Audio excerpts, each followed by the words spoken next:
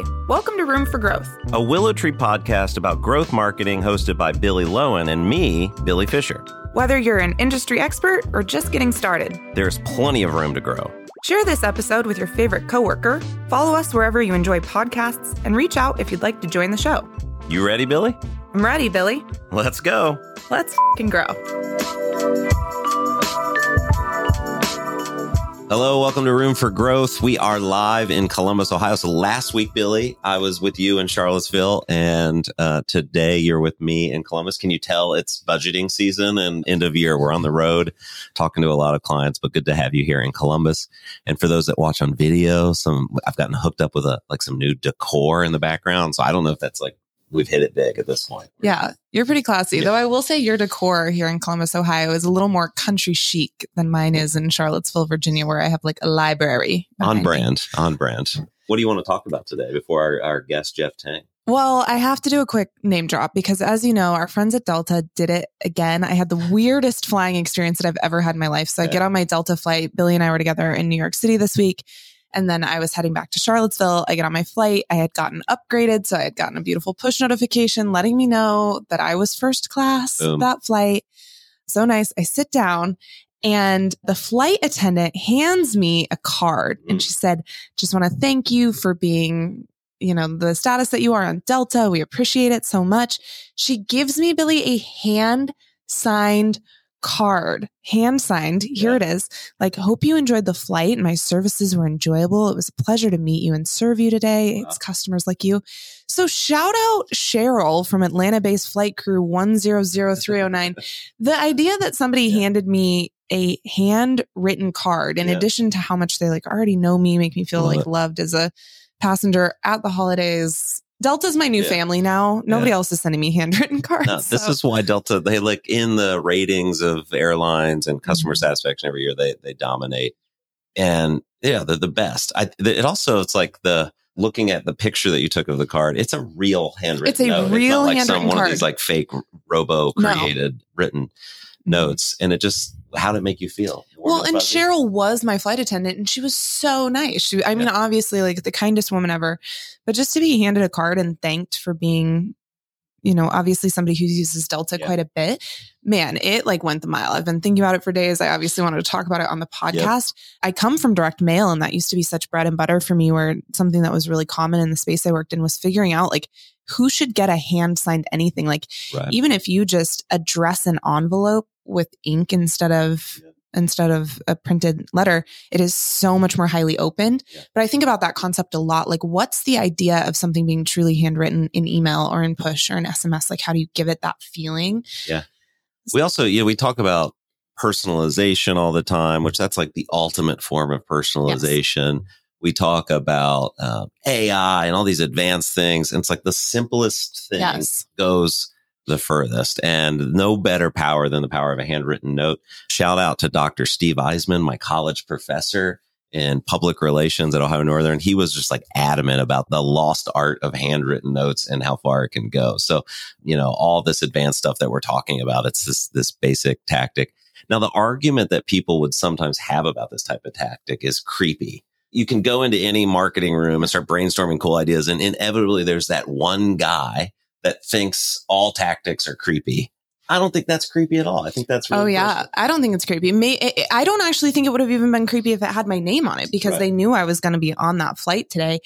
I think people do not actually find personalization creepy unless it is a miss, unless it doesn't apply to them, unless we're trying to loop them into something that's not organic to them. People find personalization. It feels like that warm hug. It feels like walking up to an actual person at a sales counter and having them help you and having a good experience. Or to this point, it feels like when your family sends you a Christmas card or somebody who actually knows you and cares about you. It is such a good touch. So challenge this week for all marketers. It's the holiday time. It's the season where people are looking for that standout. What manual thing, what creative thing could we be doing that gives that sense of the handwritten card syndrome? There's a lot of things that we can be doing in channel, or you can be doing in CPG. This might be something we talk to Jeff about today, is how do you make a CPG product stand out on the shelves? I know there's some examples from last season of liquor companies putting little hand knitted sweaters on their products, just a few of them, so they feel really special or really stand out. But That's awesome. A fun challenge for marketers, I think. Yeah, and we love you, Delta. We want Delta to come on our podcast. They're busy, so but one day we'll get somebody on the podcast from Delta. If you know anybody at Delta, we'll take recommendations for future podcast guests. But today on our podcast, we have Jeff Tang, and Jeff is the VP of Marketing and Revenue Generation at Wicked Kitchen, and looking forward to talking about him. Wicked Kitchen's a CPG brand, and that comes with just a whole host of challenges. All this, when we talk about loyalty and in a lot of the industries we work in, hospitality, QSR, there's access to customer data, but there's a whole nother layer of challenges when you talk about the walls and the aisles of a grocery store. Yeah, a bunch of things here. So it's like a niche brand, right? Because it's plant-based. So it's reaching primarily vegans or people who are concerned about the environment, people who shop in a really conscious way. And then, of course, everyone else too. They're a startup. So how do you go to market quickly? How do you get word out about your product? CPG just has the entire notion of there's operations and there's marketing, and they have to go really hand in hand. And then I think we'll get super into like, how do you measure ROI from marketing when you cannot always track direct to consumer sales? It's a huge challenge that we know about. And then Jeff has a journalism background, and so do I. So we'll probably talk a little bit about how our communication backgrounds translated into different types of marketing roles. Cool. Awesome. Well, with that, let's get to our interview with Jeff Tang.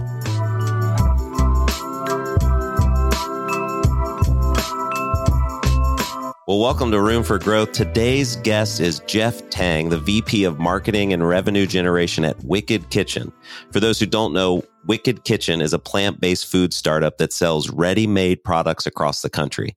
Jeff has a fascinating background in journalism, CPG marketing, and career coaching. He has received a bachelor's degree in journalism from Northwestern and has an MBA in marketing from Darden. Jeff is a passionate storyteller and advocate of authentic and joyful company culture. Jeff, welcome to the podcast. Wow. Billy, you could follow me around anywhere and introduce me in that way to anyone. That was lovely. Thank you. So great to be here. Yeah, anytime, man. So before we've got a bunch of questions for you today. You know, we have not had a lot of discussions around CPG on the podcast. So we've talked a little bit about B2B commerce, a bunch about QSR and loyalty. CPG marketing comes with this whole host of own challenges. So we're excited to dig into that. But before we get there, tell our listeners a little bit more about yourself. Where are you from? How'd you get to this point in your career? That is a big question, so I'll do my best to be concise. I was born and raised in Cleveland, Ohio, son of immigrants from Taiwan and in a working class family, and loved having that kind of American pie childhood. Lived in China for a little bit and was excited to go to college, but had no idea what I wanted to do. And my mom came home from work one day and was like, you're not like your younger brother. You're not like a math prodigy, or you're not like a political prodigy, but like you're pretty good at a lot of things. And you like theater. I was in musical theater at the time. And she's like, maybe you should just be a TV reporter. And I was like, okay, yeah, that sounds good. And didn't look back. Right. And so I went to Northwestern and was a television news reporter for 7 years in Louisville, Kentucky, and in Nashville, Tennessee, and loved it. And then ended up making a move to marketing, which was super different, and happy to talk about that at length as well. But I think that TV reporter background for me has been kind of a spine for me in terms of how we treat people, how we crave connectivity in this world, and how we tell stories that are meaningful and make each other feel something, right? Like it's the one life that we know for sure that we've got. And how do you do this in a way that is full of integrity and joy? And it's been a wild and fun ride. Well, Jeff, you and I have two things in common. We both have a background in journalism. I was also in journalism before I switched over to marketing. And we both went to Darden School of Business. Yeah. So I am curious what sparked you to move out of journalism. Did you sort of have a moment of burnout, a moment of tire, which is sort of my story? And then what made you decide to go to business school, and was it worth it, frankly? 100% love that question, especially for those who have been in the journalism world, whether it's in TV or in print or multimedia, right? Or in magazine. It's a tough industry. It's a very sexy industry, right? And on the good days, there's nothing better than telling an incredible story that has so much meaning for your community. But for every good day, right, there's a bunch of days where you're talking about parking tickets, or you're talking about some really difficult to explain political issue, or, scammers finding old people and taking their money, right? And stuff that was really, frankly, not as fulfilling, right, on a day-to-day basis as I was hoping for from a career. So there was a little bit of that for sure, right? It's a bit of a meat grinder industry. I was making less than $25,000 a year as a reporter at the NBC station in Louisville, Kentucky, in my first job. And so, I knew I wanted a family, and it was hard for me to know whether or not I would be able to actually support a family as a television news reporter.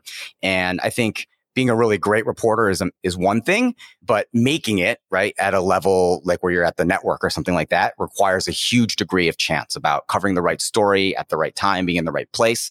And I couldn't guarantee that, right? And so what would give me a better shot at that kind of stability while still being able to do that kind of storytelling and that human connectivity piece? And frankly, I had no idea that what I wanted to do when I went to business school. I just knew it would open more doors than it closed.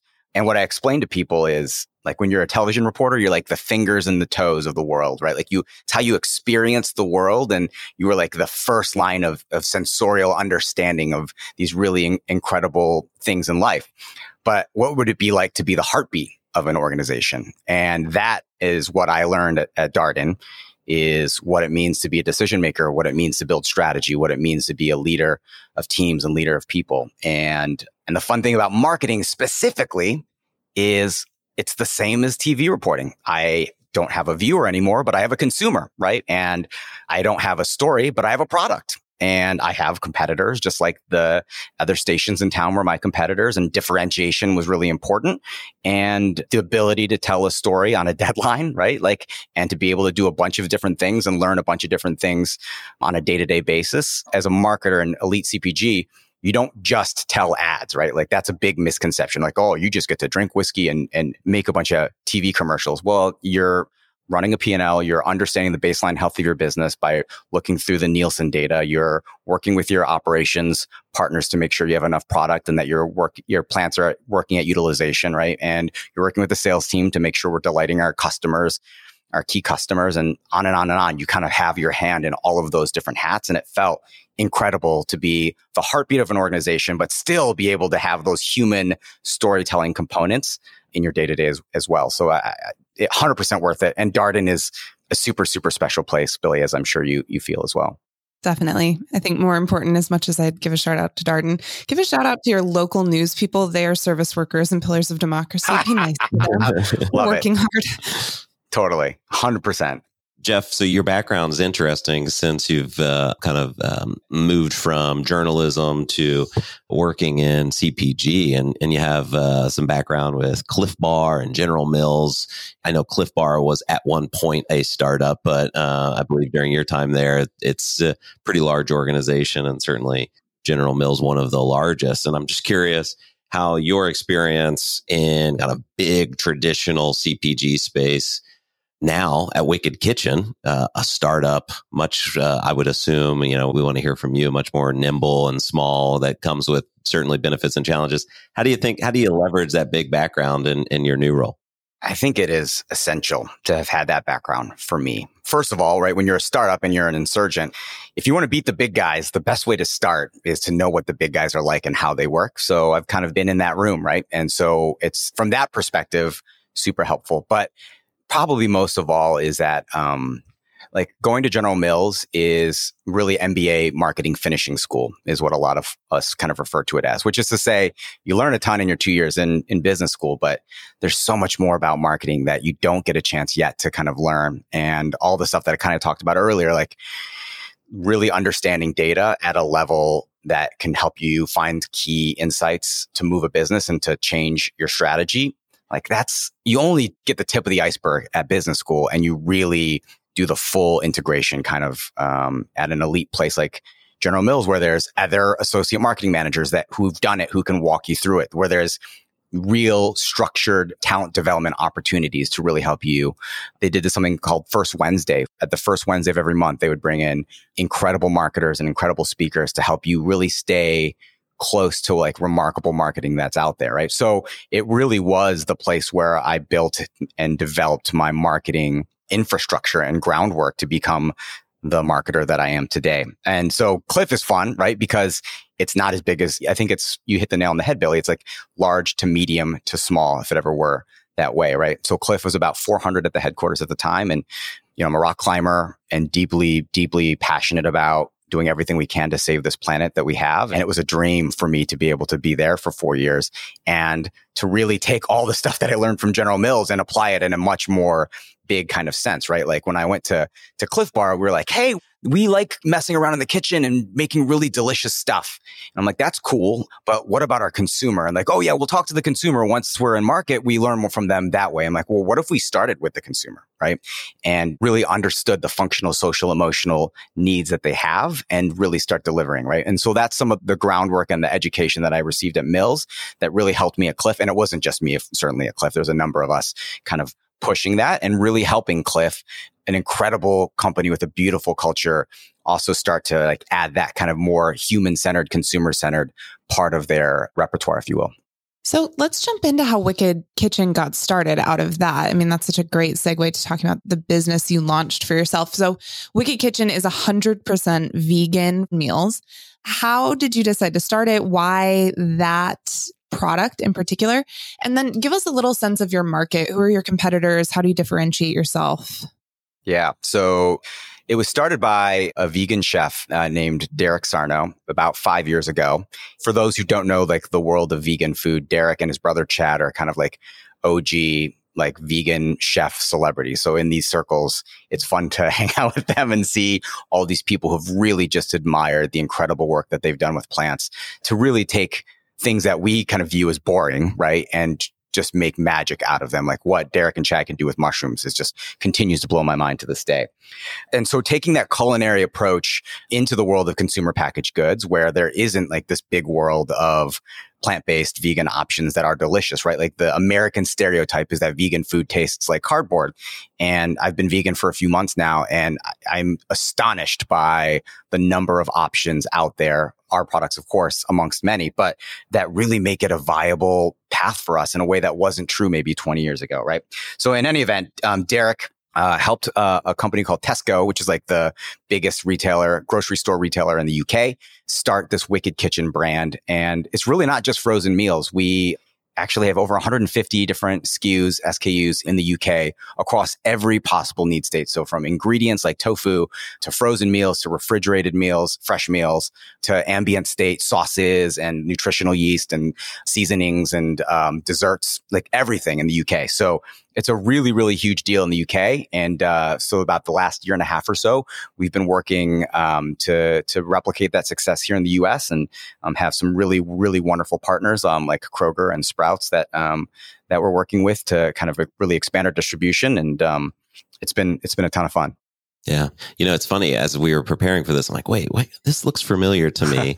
We are not vegans in my household, but I was at Kroger not too long ago. And so I have a couple of your products in my pantry now. I haven't made it, but some of the kind of like meal kits type of thing I bought. And I think, it's kind of a lost art of roaming the grocery store aisle because, we tend to use Instacart and delivery. And so I find like the same stuff comes, but that impulse kind of experience of like roaming around, like, oh, what's this? This looks pretty cool. And certainly you all have done an amazing job at the branding side, to capture somebody that heck is not a vegan and is like, let's give this a try. But is that a challenge for you guys? Like most people are just clicking the same exact thing over and over again on the Instacart third-party services? I love that question for a couple of reasons. One, it's funny. People are like, always like, well, what makes a great marketer? And I always tell people like, if you ever find yourself lost in the grocery store because you're like, that's a cool end cap. Oh, wait, hold on. Tuna comes in pouches now? Like, well, why would that happen? Like, oh, that's an interesting pricing strategy, right? Like grocery shopping is without question my favorite hobby. It has always, always, always been long before I was ever a marketer. And so it kind of makes sense to me, right? And so it is kind of one of those secret kind of ways in for me to understand how somebody's brain works is to talk to them about grocery store shopping because you're exactly right. Finding that impulse buy is something that's amazing. And I will tell you, I I think Instacart is an incredible platform and the convenience is fantastic. But for me, right, like I will never be able to walk away from what you just talked about, this lost art. It's like I have a record player at home, right? So I'm just like old school, I suppose. So I love that. The other piece though that I love is that like, how do you get people who aren't vegan to eat Wicked Kitchen? And the reality, and this ladders back to your earlier question, Billy, about who your competitors are. I view our competitors as everybody because over 50% of the American population, whether knowingly or unknowingly, is reducing their meat intake, right? And it could be as something like, oh, the doc says I got to eat less meat because my blood pressure is too high or my cholesterol is too high, to people who are like, I understand the ramifications that meat has to our planet, that it has to the animals, right? And it runs the whole gamut, right? And so the reality is we want to build an inclusive, positive brand where we are plant pushers, not meat shamers, right? Where we really are embracing the idea of eating more plants, but not sacrificing taste in the process. And that's where with Chad and Derek. So the long story short, Chad and Derek are still intimately involved in our business, and we just adore working with them and hearing how their brains work. And they continue to push the envelope from a culinary perspective. And, you can't replicate that, right? And that to us is kind of the secret sauce. So Billy and I, though, talk a lot about how you engage consumers, how you get them hooked, how you get them loyal. Like eventually we are going to ask you to talk to us about the brands that you are really loyal to, because we're obsessed with this. Like what makes somebody make repeat purchase decisions, decide to make that first purchase decision, and then stay really involved. So what does Wicked Kitchen do uniquely to, again, like first reach their consumers and have a brand that draws to them? What's sort of the strategy there? And then what do you do to engage your consumers as they decide to try their first product and then whether to make a second purchase and become that loyal customer? Great question. I think the reaching consumers piece has a bunch of dimensions. I think one, we have a lovely built-in network of people who are committed in their plant-based or vegan diets and their journeys. And a lot of those folks know and understand Derek and Chad. We have a really, really fertile YouTube channel where we have dozens and dozens and dozens of videos and recipes out there that Derek and Chad have put out there. So we're thought leaders and content creators in addition to being producers of food. And so I think that creates real depth of engagement and relationship building for those consumers. But then Billy, for just like you, right? Like, hey, that's really interesting. What's that product? We've talked to consumers and we understand that Wicked Kitchen with the chef's knife and really playing up our culinary chops, if you will, is an important way to help people rethink what plants mean. That they're not just, I'm going to have a steak and then I'll have a couple of pieces of asparagus. That's what I think about with plants. Plants can absolutely be center of plate as well, right? And helping people wherever they are on that journey. And so for us, I think the most important thing as we move forward, and this is kind of the role of our team, the marketing team moving forward, is how do we separate ourselves from a lot of other plant-based food companies out there? And I think there's a number of things that make us different, right? One is we're not a tech company. So there are some food companies that are like, look at this miracle that we made from plants, and which is awesome, right? Like I celebrate that, but we are a culinary brand first, right? We're about making delicious food first. We're not about science. We're not about technology necessarily, right? Like we're not against it, but that's just not where we hang our hat, right? But then on top of that, like how do we take a stronger, bolder edge, right? We're not going to go in to like a macaroni and cheese category and give you the exact same macaroni and cheese because that's not very culinary, right? You'd be deeply disappointed if you went to a nice restaurant and they're like, here you go. It's a lot like Kraft, right? Like, but we're going to add our own culinary twist to it. And you will find, right, like in our meal kits, Billy, when you go open that stuff, you're like, that's a lot of lemongrass, or you'll be like, that's a huge seasoning packet, right? Like we're just not afraid to do that. And Derek and Chad are unapologetic, right, about creating that type of flavor profile. We acknowledge that that's not for everybody, but that's the whole point is like, we don't want to be for everybody. We want to be about full flavor first. And if you are kind of a basics, down to earth person, that's awesome. That's great. And we may not be the right choice for you, right? And I think being unapologetic about that is a really important kind of component to who we are. Cool. Can you talk a little bit about how digital plays in this? So even before, and I've already referenced it here, our last few conversations have been all about customer data and loyalty programs and this personalization tactic that's, everybody's talking about, obviously. Yeah. How do you do that in your environment where Wicked Kitchen has no idea until I just told you that, at least I don't think, that I purchased one of your products? What's the strategy here? Yeah, because I think digital marketing in the CPG world is unique. Like you talked about, like, oh, we've done direct to consumer stuff. We've talked to QSRs or whatever, right? Like, but the interesting thing for us is, first of all, the world of data, in just the 10 years, right, since I graduated is just wildly different. Like what we can do from segmentation and targeting and programmatic connected TV, right? It is extraordinary. And yet we're still not all the way to the point where like we know exactly, to your point, Billy, that like, oh yeah, you saw an ad, Instagram or Facebook or on YouTube, right? And now you rolled in 14 days later and, we, after 4.5 exposures for 17 seconds of these ads, right? Like we don't have that straight through to purchase, right? So that's the missing kind of last link. And I'm sure it's a matter of time before that ends up happening. That's kind of terrifying, I know, to a lot of consumers that level of detail already exists about them. And the veil obviously has been lifted on a number of different fronts over the years. So for me, again, the old school theme is going to apply here. I think personalization is a cool endeavor and the technology is amazing. But if you do not absolutely nail what we call the job to be done, right? The functional, social, emotional components of a human being's circumstance of struggle that they are in, and understanding that fundamentally and how you will on every dimension deliver for that consumer to make progress in that struggle. If you don't absolutely nail that first, it doesn't matter, right? Like how much data you have. It doesn't matter how in-depth your personalization efforts are. But I can tell you this, that if you absolutely nail the functional, social, emotional needs that a consumer has in a moment of struggle, they're going to think, oh my God, this product was literally made for me. And I have a great example of that. Again, old school. God, I did not have any concept going into this conversation that I would sound like such an old person, but I just fundamentally like drinking my coffee out of a mug.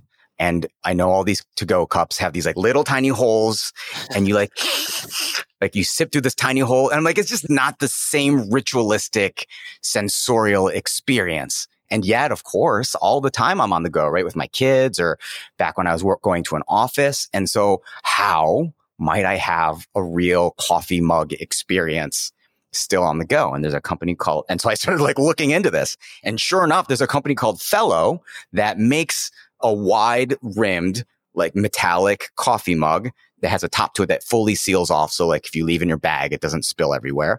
And there's like a splash guard that goes into the middle of it. And I'm like, oh my God, you made this for me, right? You nailed the functional components of it. You nailed the social components, which is like, I want to be like, everybody's like, oh, cool. What's that? Oh, I'm like, that's right. I'm fancy and I know what I'm doing, right? Like, and emotionally, right? Like there's nothing like we all know, right? The best part of waking up, right? Is sitting down to that cup of joe, the steam is rising off of it. You get to smell it deeply and you get to enjoy it without like parsing up your lips into this tiny little hole to try to like siphon out your coffee. That's not the experience I signed up for, right?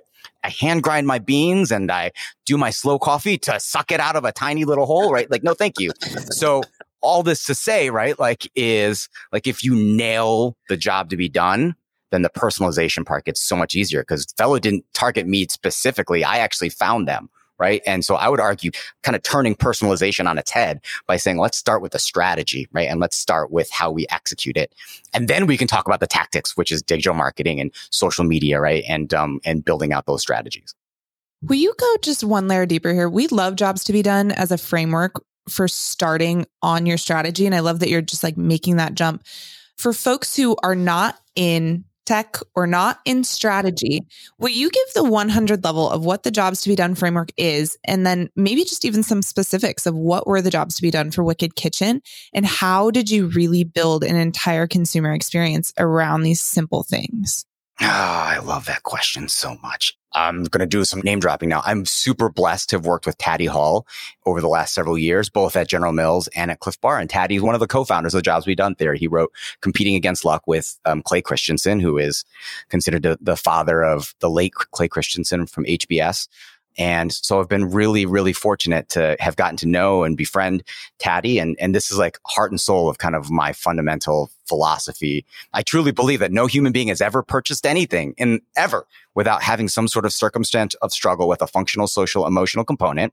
And they pulled something into their lives to make progress in that struggle. And so that's jobs to be done in like the lay person kind of term. And so how it comes to life, great examples, right? Like Clay often talks about the newspaper, and newspapers, the Sunday paper is an amazing example of one product that does many different jobs to be done. And I know this is a super analog example because there are probably some listeners out there like, what's a newspaper? But like for some consumers, right? Like I need something to read while I can eat my breakfast in the morning and spend quality time with my kids. Like what's the thing that I'm going to do right after enjoying my leisurely Sunday breakfast, right? That's one job. But frankly, there's another one, like, which is like, I need to find a job. Okay, great. That's the classified section, right? Or I want to know who died. Like as morbid as it sounds, right? That Sunday section of the paper. So that's one product that can do many, many, many different jobs, right? Not to mention, I'm going to go to the stores later today, right? There's that little section in the middle, that little big section in the middle, right? Where every retailer in a 15-mile radius is, giving you their flyer, right? So all this to say is understanding like, what's the problem that a human being has, right? And then what are the functional dynamics of it? Like I said, it's got to have a wide rim so I can enjoy it and not have to suck the coffee through, right? Like it's got to have a splash guard. That's very functional, right? A great social example is we were doing some consumer work back when I was at Cliff Bar about like on the go breakfast. And this one lady's like, I love hard boiled eggs. But I never eat them in the morning during the week. We're like, well, why? She's like, well, I ride the subway. She was in New York. She's like, I ride the subway and eggs are stinky. And I'm not going to sit next to all these people with these stinky eggs. Well, that's a perfect example, right, of a social kind of a set of parameters that we need to be conscious of as we deliver an on-the-go breakfast to consumers. And then there's emotional, right? Like I think about like Facebook portal or any of these other kind of video devices, like they've got this camera and they have this kind of screen and they have this processing speed, et cetera, et cetera. But like emotionally, they connect my son and my daughter to my parents and to my in-laws who are hundreds of miles away. Like there's a huge emotional connection piece to that. That is the most important reason why I would buy a device like that, right? So those are some of the examples. For us at Wicked Kitchen, what I will tell you is we are early stages of that and we are finding some really cool insights. For example, we have some meal cups. They're kind of like ambient state, so not refrigerator, not frozen meal cups. And they do really well in Colorado. And it turns out it's because a lot of people in Colorado camp, like whether it be like, sure, there's people who are primitive camping, which before I had kids was my favorite way to do it. But there's also like convenience camping, right? And you know what's really great in convenience camping? Something you just pour hot water into, boiling water into. And that's what these cups are. And so they do really well in Colorado, where a lot of people do that a lot, right? And we actually talked to a number of consumers and found that was the hypothesis and it was borne out, right? So a lot of companies really what they end up doing is launching products and then kind of retroactively start to understand the jobs to be done, which is, I've only been at Wicked Kitchen for about a half a year now. And so we're kind of starting to do that. And I would love to kind of evolve that thinking to be proactive and put that to the front of the process, right? Not just in the back of the process. Man, so good. So before we wrap with a couple personal or fun questions, not personal questions, I'm curious in your space, I mentioned the Instacart. You said you have a great partnership with Kroger. One of the things when we're talking to a grocery brand, personalization is a major topic of, hey, if you know somebody is a vegan, stop sending them ads or promotions or coupons for meat products. And it's just kind of completely missing the market. So many chains are doing that. So as I kind of am thinking about your product and it's an incredible opportunity to meet your audience where they are and for the grocery chains or the Instacarts of the world to show, hey, we know you. We know that you love vegan products, and here's a new one that you might not be familiar with. Is that something at the brand level that you guys are partnering with? Is that really how you start to create traction and kind of new product exposure to customers? No, I love that question. I think at a super granular, like blocking and tackling perspective, yeah, we know who identifies as vegan, right? We know that data through social media and so forth is available, not like with 100% fidelity, but like we generally do. So we talk to them in social media and we talk to them through advertising in in a different way than we would talk to somebody who is, like I said, maybe has high cholesterol and is now looking to eat less meat, right? And so like at point of purchase at a Kroger, our shelf blades will not be like, hey, we're by vegans for vegans, right? Right. It'll have a more inclusive message because we are an inclusive company, but we also know that we have like OG credibility within the vegan food space, and we want to represent that to that community. So yeah, we will use the data that we have available to us to make sure we target those consumers with different messaging. To your point, help them see like, hey, we are for you. And again, one product can do a number of different jobs for different people. And so, for example, right, like those meal cups that I was talking about, I had another person who was a personal shopper, ironically, right? But she's like, I'm always on the go and I'm oftentimes eating lunch in a kitchen that I don't know of or in a store or whatever. And like, so these are great for me because I have 12 minutes to eat and I can put hot water into it. I can eat it in the, like, you know, wherever I am. And so this product kind of, she pulls it into her life for like an on the go lunch under any set of circumstances, right? And so that's another great example of one product doing a completely different job for different consumers. I have a question about how you think about digital marketing spend, and not just digital, but marketing generally. So I see this challenge particularly for CPG brands, which is there's a constant focus on what was the lift, what was the ROI from tactic X and tactic Y. And in CPG, to your point, you can't always track it one-to-one. Sometimes you're lucky, and among probably your most loyal cohort, you might have a better sense of who's purchasing at what frequency and how are they hearing about you and what sorts of like marketing channels are worth the effort and investment.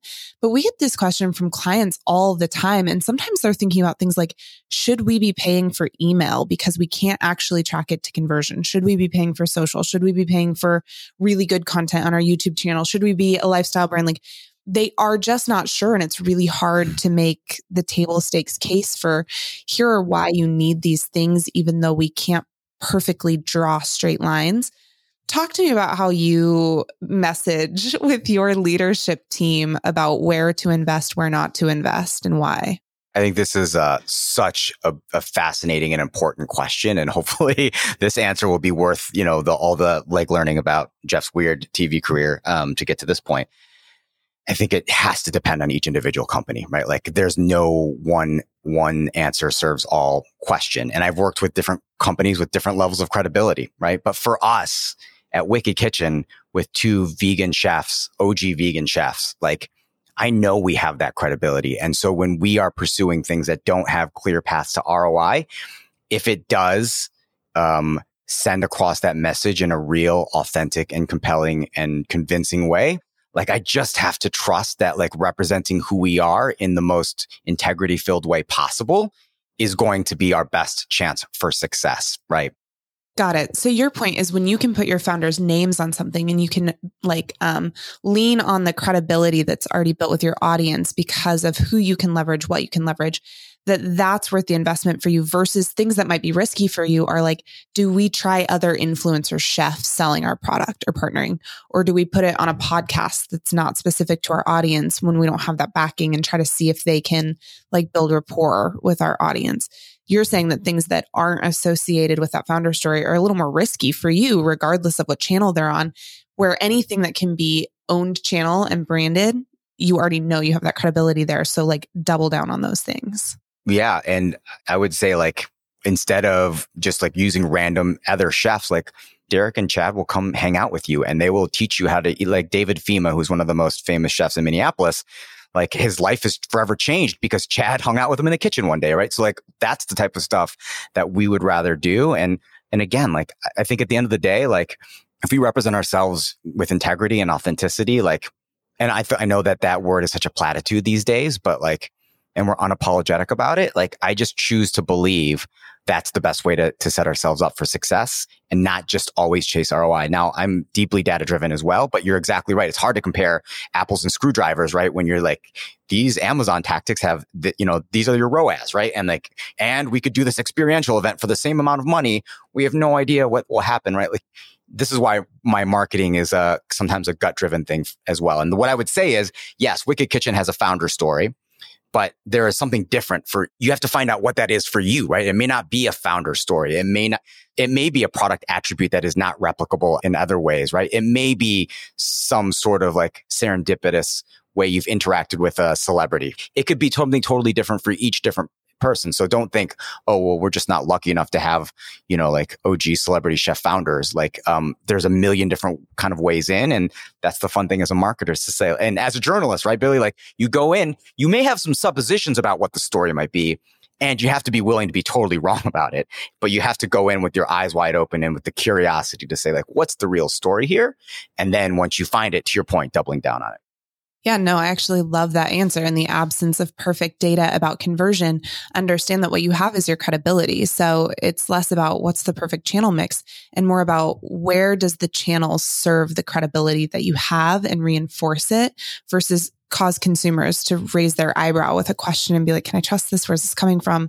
Is it good information? Oh, I mean, you don't even need me. That's exactly right. It's like I've also done marketing once. This is what they're teaching at Darden, apparently. They are not. I will tell you that. Darden, for all its belovedness, is a bit of an old school business school. And they're getting better, I think, at marketing for sure and some of the data science components. But yes, that's correct. Like you're getting the fundamentals right at a place like that. Totally. Yeah. But they're a leadership school, like through and through. Well, with that, Jeff, thank you so much for telling us about Wicked Kitchen. Something we did not talk a lot about today is you have a background in career development and coaching, and certainly that's something that's valuable to all of us. And I'm curious, what's the best or maybe worse, depending on what direction you want to take this career advice that you've received? I think the best career advice I received is through my own failure. I know it sounds weird, but like, there was a moment in my career where I didn't leave exactly on my own, on the terms that I had drawn up in my head. And you go to school like Darden and you kind of map out your process and you map out your journey. I'm going to be a marketing leader. I'm going to be a marketing executive. And you start to track to that, right? And you start to keep up with the Joneses and you start to look on LinkedIn and you start to see where your classmates are going and you start to listen to your managers. And I got to the point where, I just wanted to keep getting promoted and keep rising the ranks, right? Like that is such a common kind of approach to a career. And I realized that I'd gotten to the point where I would just be like, hey, what do you want me to show you? And I will do that. Right. And we just talked about authenticity, right? And credibility. That's not very credible. Right. And only through that strategy not leading me to the development that I needed and to the success that I was craving, when I decided like, I want to get to a level of aptitude across the board. And yet there are certain things for me, leveraging the creative process to create joy for others through human-centered leadership that makes the success of others my key metric of success, through human-centered designs that solves fuzzy problems in people's lives, right? And through storytelling that makes people feel something and connects people. Those are the things that I'm about. I'm good at a bunch of other stuff too, but that's what I'm really, really, really about. And if that's not awesome for you, and if that's not an awesome fit for this experience, that is okay, right? Like it's okay to flame out of an interview because of that, because there wasn't a fit. And when I was able to actually do that in an interview and be like, actually, I was asked a question like, how do you deal with direct overt pressure from your manager? I'm like, not good, because I believe there's a better way to lead. And like, we're going to keep looking. I'm like, that's great. Right. And once I started to embrace me for my own imperfections and me for my own humanity and really leaning into the things that I was passionate about and good at, like, and really embracing the process, right? And not the result of a promotion or the result of a raise or a result of a great title or keeping up with the Joneses. When I like let all that stuff go, it oddly led me to a bunch of promotions and a bunch of raises. I got this amazing opportunity to be a career coach at Darden. And then it led me to this experience here at Wicked Kitchen, the thing that I actually wanted all along.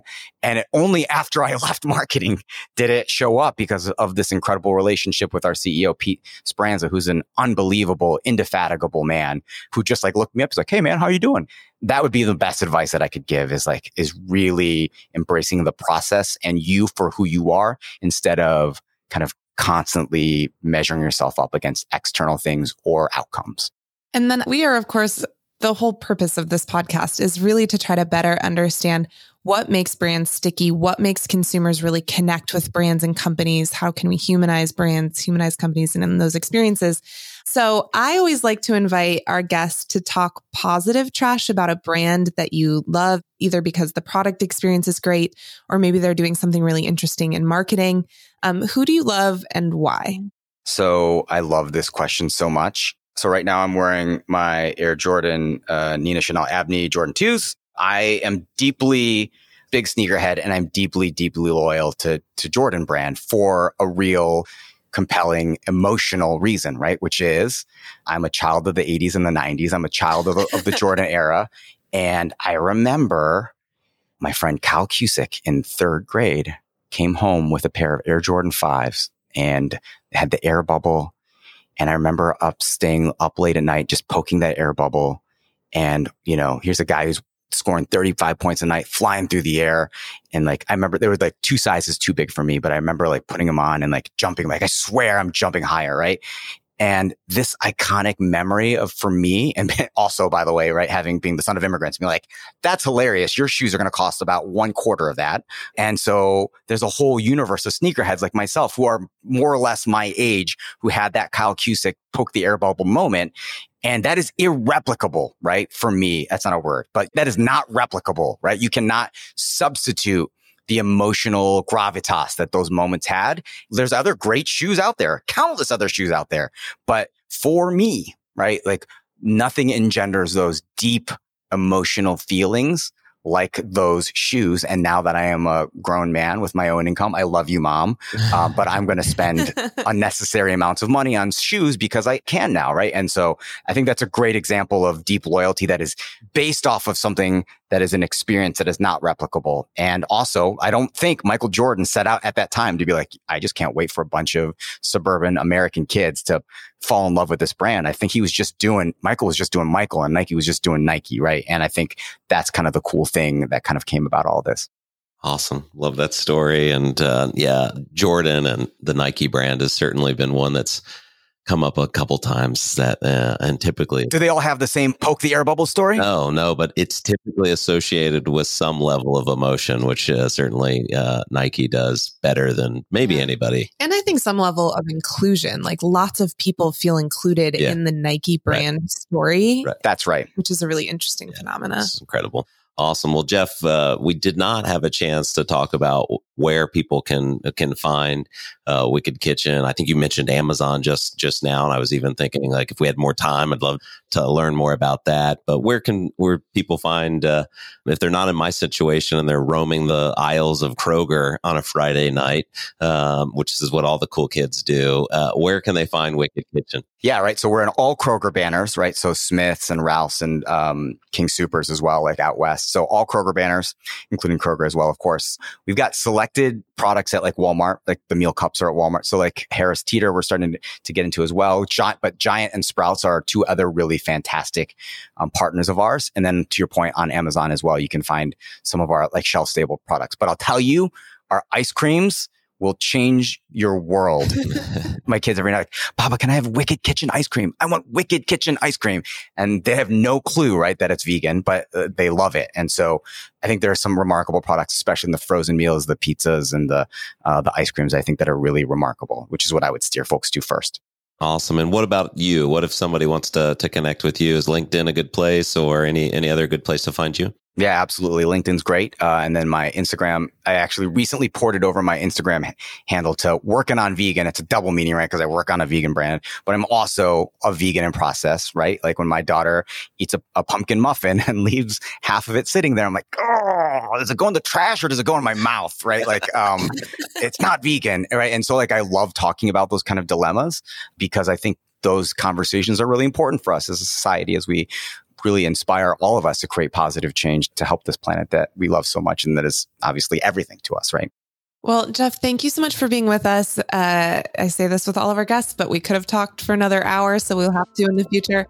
Thank you to our listeners, especially to our marketing friends. Hearts go out. You are almost through December. Keep up the good fight. You are just about done with the crazy holiday season. We're rooting for you. And we'll see you next week on Room for Growth.